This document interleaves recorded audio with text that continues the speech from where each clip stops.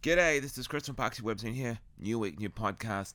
So, I want to talk about bucket list moments. Have you had a bucket list moment? I am grateful and fortunate enough I actually have. For me, it's been, yes, it revolves around my website and a little bit of life in general where maybe for you it could be that you've got to do this thing you've always wanted to do, or maybe you've got this thing that you've always wanted to have and you managed to get one and there's so many available left, or maybe you've tried this really expensive drink that you've always wanted to try, someone had a bottle and you got to taste it.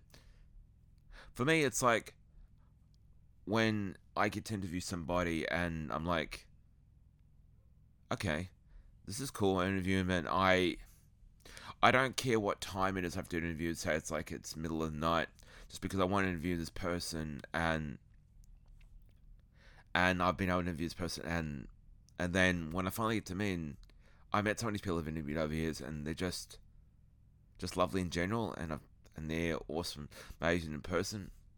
Blows me away, because for me, I love being able to do what I do and do all this amazing stuff, and being able to interview with amazing people, and and I love it.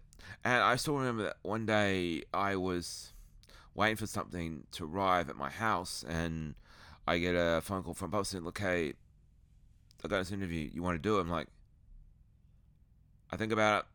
I call that publicist back, going, "Yep, I'm in."